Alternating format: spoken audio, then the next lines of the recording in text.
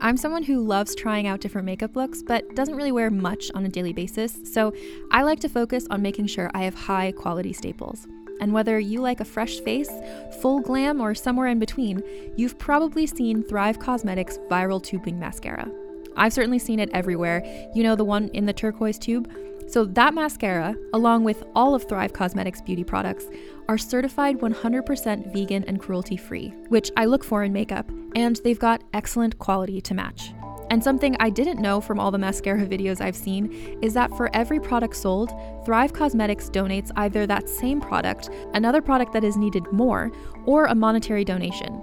They've worked with over 500 nonprofits to help with a wide range of causes like supporting cancer survivors, people experiencing homelessness, education access, and so much more.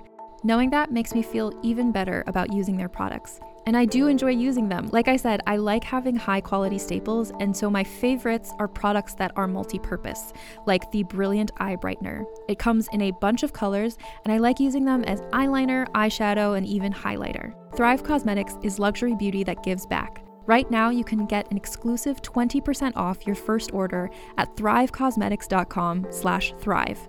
That's Thrive Causemetics, CAUSEMETICS.com/thrive for 20% off your first order. Have you ever watched an apocalyptic sci-fi movie and wondered, could any of this really happen? I'm Carrie Bechet, and on Hypothetical, we explore what-if questions two ways, through speculative science fiction and through insight from the world's most brilliant scientists. And spoiler alert, your favorite sci-fi movies aren't nearly as far-fetched as you may think. Time travel with me into our possible futures on Hypothetical. New episodes every Tuesday available on all podcast apps. That's Hypothetical, HYPERTHETICAL. Hey everybody, welcome to Let's Get Civical. In this mini episode, we are giving you an update on the presidential primaries. So grab your calculator for a recount. And let's get civical.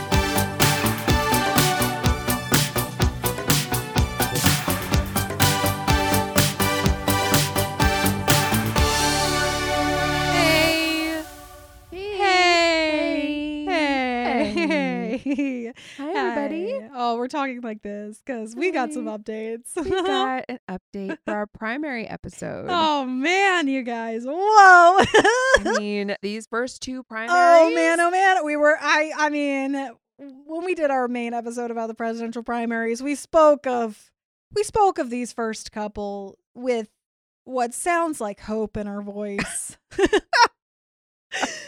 Yeah, what happened? The caucuses in Iowa, we were like, that's weird, that's odd what they do. It's like such a crazy system. Yep. But we just simply did not predict what happened. It was crazy. Because I remember I didn't start watching the stuff. Like I had something Monday evening to where I like was only able to like look at updates on my phone. Yep. And then finally, like, I was getting into bed and it was probably like 11 o'clock. And I was like, I haven't heard anything. Who won Iowa? And I go and I look at my notifications and it's like, no winner called yet. And I was like, oh my God. Something is rotten in the state of Iowa. Yeah. And it was this caucus kerfuffle. This was the day that I was doing my sanding of my kitchen cabinet doors. Oh, and sure. I had been watching like how metaphorical. How metaphorical. I think I had been watching like some background noise TV like Friends or Seinfeld like as I was sanding, and then was like, oh, it's 7:45. Like I should check and see what's going on with the Iowa caucuses. We should just check in because we should be getting results. Right. And at this point, like this was when Steve Kornacki was like about to pull his hair out because he had told Rachel Maddow, like, we'll get them in. And Rachel Maddow live on her is like, so we were supposed to have them, Steve. We're supposed to have them, and Steve's like, I'm so sorry. Yeah. Man, all of the Iowa like representatives who did all of this stuff are like, this was a catastrophe. I am so, and it was. It was an absolute catastrophe. It was. I'm sorry. When you build an app for like people over 50 don't to build use, and you don't train them, but at all, yeah, and then you expect them to use said app. Yeah, I'm sorry. like, how is this not caucuses predictable? are already like, go to the back of the gym. Here for Warren, and it's like already a mess. And then you add an app, and the app crashes. It's a disaster, and it's so funny because I think Nevada was also going to use the app, and then they came out really? and they were like, "No, we're not using it." No. Yeah, it was crazy. Like that's not happened in modern history. No, this is Like that was insane. Yeah. That was crazy. Oh, man. Yeah, so the Iowa caucuses happened on February 3rd. It was a Monday. It was a hot sec after we recorded 2 days before. We were like, Iowa's about to happen. Yeah. It's a caucus. It's weird. If I had known, we would have tried to warn y'all. But we would have given you a sign. Yeah, we had no idea. The crazy thing, too, is that the Associated Press, the AP, still has not said, it still is not declaring a winner. Sure. Wasn't it too close? Or is it just like the I think there don't trust? I think there's some inconsistencies. There was, even in the New York Times when I was looking at it, the New York Times said that they found inconsistencies in the data for 1/6 of the state's precincts. That's a lot. That's a lot. It's a handful. So there's nobody, I don't know. You can claim winning by percentage vote, by delegate sure. I mean, people are declaring. People are declaring left and right. Yeah. It ended up Mayor Pete Buttigieg got 13 delegates. Bernie got 12. Elizabeth Warren got 8. Joe Biden got 6, and Amy Klobuchar got 1. It was basically a tie between Pete and Bernie. 26.2% voted for Pete. 26.1% voted for Bernie. Biden and Warren in the state were each up over the 15% threshold, so they got delegates. I feel like there must have been one. I don't know which county it is, but there must have been one little county where Amy got above 15%, and so that's how she got her delegate. It's insane to me because the reason why I wasn't talking for a second because I was trying to do the math here. This is 40 delegates, right? It's something like that, yeah.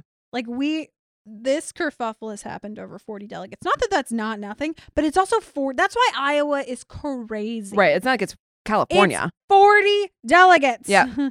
How many delegates does California have? That's out of 40 of the 3,000 plus that are in the delegate pool. But I'm just like, this is also what's crazy about Iowa. And we talked about this in our primary episode of like, why Iowa? And it, has set this tone, this crazy tone of dysfunction and disorganization. Yep. And not having a clear winner. It's just like, this was a really bad start. Yeah. To this. Yeah. And like, granted, I think we'll be able to just the other good thing is that this is at the top. So we have a very long way to go to regain footing, right? Yeah. But this was a really bad start and over a state with 40. Not that Iowa isn't important, but it's 40 delegates. Yeah. And it ended up being basically, a dress rehearsal for these candidates. Yeah. I feel like going into New Hampshire, especially with the debate in between. Yeah. Where you kind of start to see okay, this is, Biden's at 15%. That's not great for him in Iowa. No, Biden's bad. Yeah. Warren didn't do as well as I think people had hoped. And Amy Klobuchar did better in Iowa than I think people expected her to. Sure. But so you're talking about a moment where you're like, okay, we've got some results and some real actual numbers. Yeah. But it also felt a bit like New Hampshire then felt like a do-over. It did feel like a do-over. Yeah. Which you never really get. No. So Iowa was a mess. Oof. Hopefully we can revisit the Iowa goes first in the primaries nonsense Michigas for primary season. Yeah. So then we went on to New Hampshire. New Hampshire was on Tuesday, February 11th. So the New Hampshire primaries were much easier. It was literally voting. Right. It was voting. It was voting. That we had results by 8:00. They were coming in. It was literally like, please come in. Yep. Colors were popping all over. They were. It was like, okay, great. Let's get me the results. Yeah, it was insane to kind of watch. Nobody's sure. That's the I don't know which candidate I would if push came to shove right now. I'm like, I don't know who I would choose right now. It's a lot. It's a crowded field. It's still. And there's no. Yang dropped out. Michael Bennett dropped out. New Hampshire or as the results were coming in. Right. It was very like, you could have just waited for the next day. Yang. Right. But it was literally while it was happening. While it was happening, he dropped out. So Michael Yang Bennett is gone. dropped out.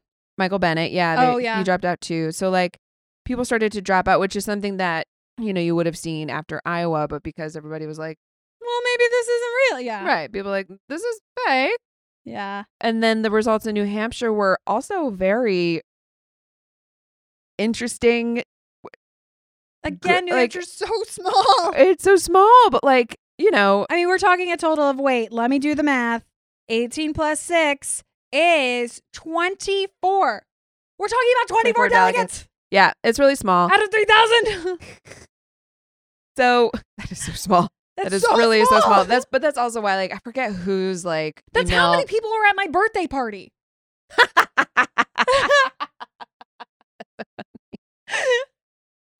It's just,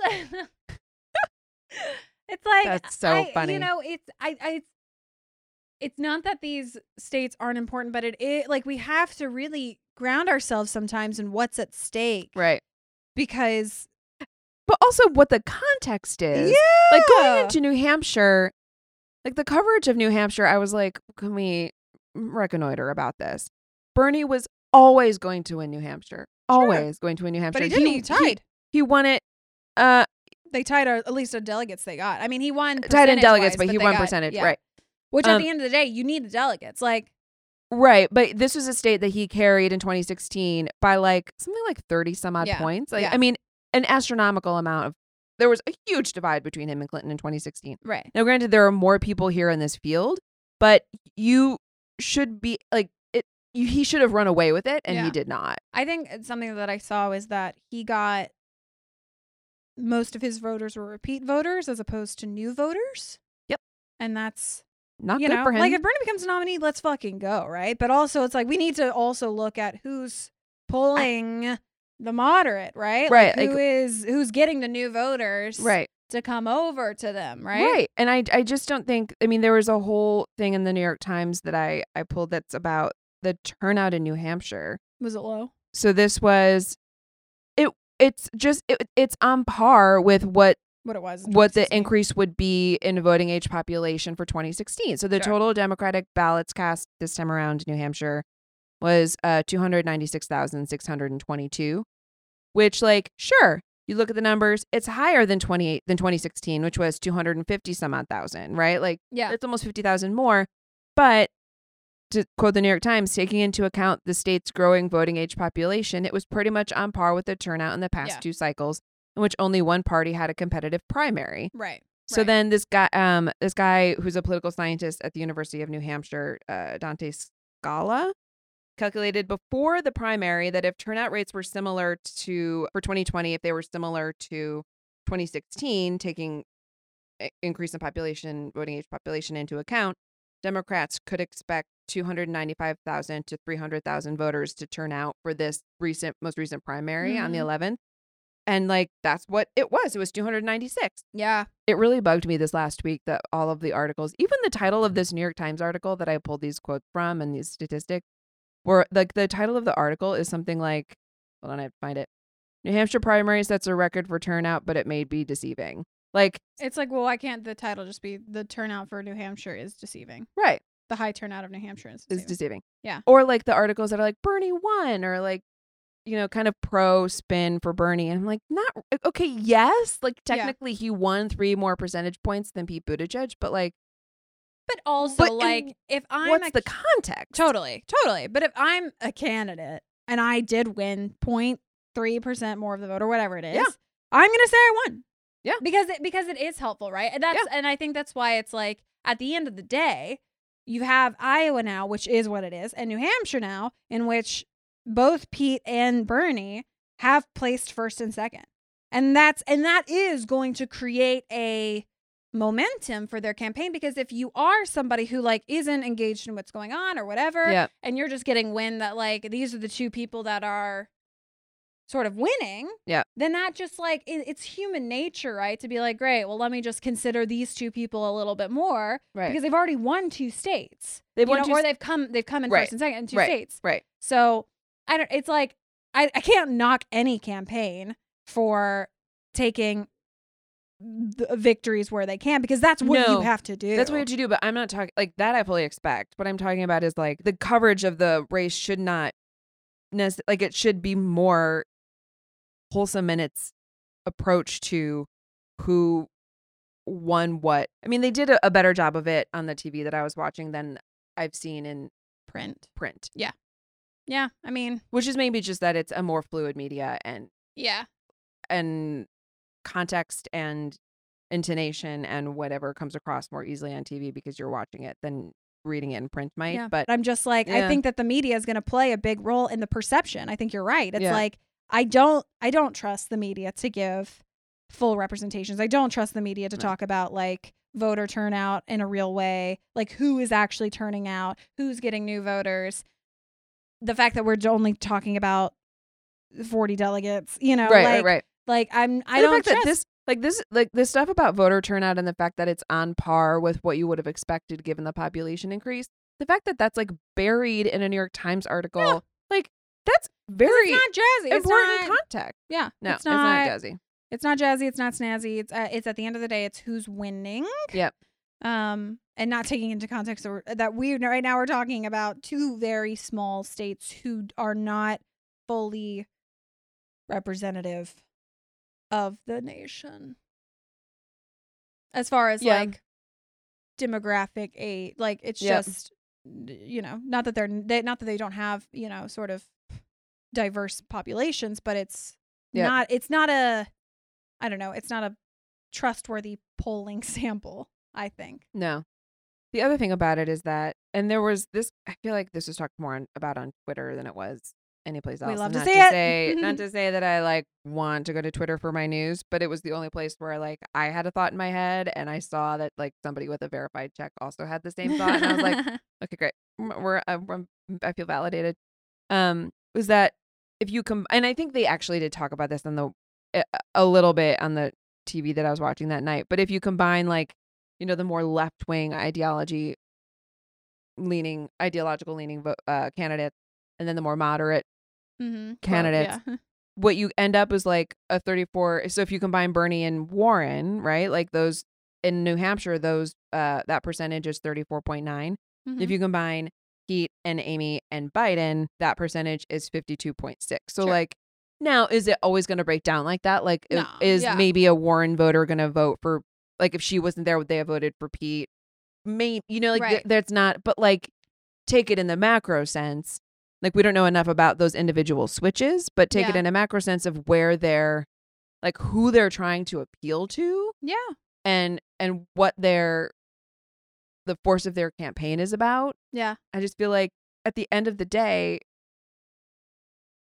if the argument, like the idea that like this is a runaway for Bernie Sanders, I think is crazy. If you look at the combined totals and you're like, okay, but the moderate people are the ones it's the moderate field that's split, right? Sure. Like the Warren voters, when I you feel get like more people dropping out, I guarantee you it's gonna, this thing's gonna go crazy. I don't think anybody has any like strong footing right now.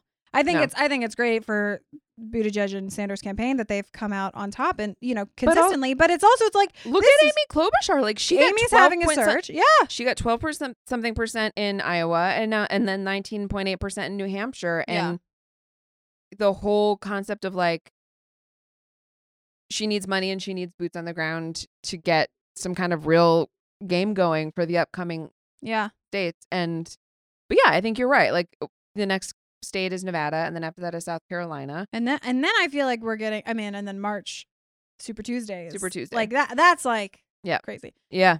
I think it's a really interesting time, and I'm glad we're checking in now because I think it's about to get crazy. Yeah, I think it started off crazy. Yeah, and at the end of the day, like obviously I support whoever does become the nominee, but it's gonna be. I think we're gonna see more than one candidate have a surge. I think it could be Klobuchar. I think Warren very much could like gain her momentum and come to terms. The only person who I'm like actually kind of interested in seeing how it pans out is Biden. Just because it's not like he underperformed. He performed very poorly. In both Iowa and New Hampshire.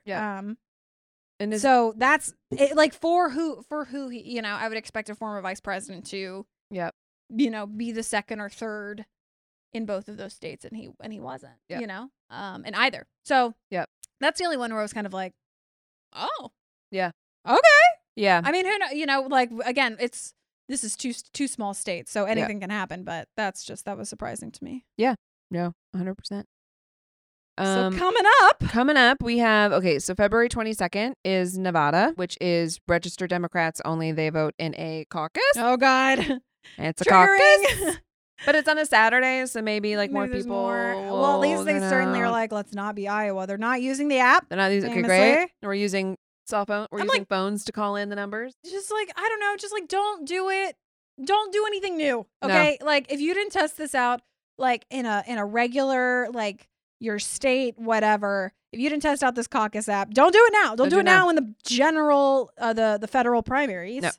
And then the week after that, February 29th, is South Carolina, which is registered Democrat vote in a primary. Okay. Straight up voting. Polls. We love it. March 3rd is Super Tuesday. Huge amount of delegates. It's Alabama, Arkansas, California, which is the big ticket prize. That's a big one, yeah. Colorado, Maine, Massachusetts, Minnesota, North Carolina, Oklahoma, Tennessee, Texas, Utah, Vermont, and Virginia. They're all primaries. Jeez. Yeah. That's a big day. So many, yeah. That's a ton of delegates. It's a ton of delegates, and you're gonna see where. I mean, now we start watching to see where people are going, right? I think Amy Klobuchar goes more towards the more I don't see her spending a lot of time in California. Maybe parts of California, right? Sure. Maybe Orange County, parts of California that are a little bit more like not LA. You know what I mean? Yeah. Bernie Sanders, the liberal left is gonna go for parts of those states that are going to give them the yeah and I feel like nobody's going to go to Vermont. Why would you? Sure. I mean, isn't Amy from Minnesota? Mm-hmm. Yeah. So yeah, go there? that's sure. Go. Who's going to Texas? I want to see it. I know. Let's see. But they're all going to go to Texas because it's a big state. It's a big state, but it's also a state that's in a long trajectory of she's got shades of purple. Yeah, she's 50 shades of purple. Yeah, it'll be interesting to see who's campaigning where. Yeah, so look out for that. Yeah, I'll give you a hint on what they're aiming to do. Yeah. So guys, we will check in with you after March 3rd, and we'll have more of an idea. I mean, that's gonna be. Do you think we'll see more dropouts after March 3rd? Oh yeah. Yeah. Right. I think you'll see dropouts depending on who.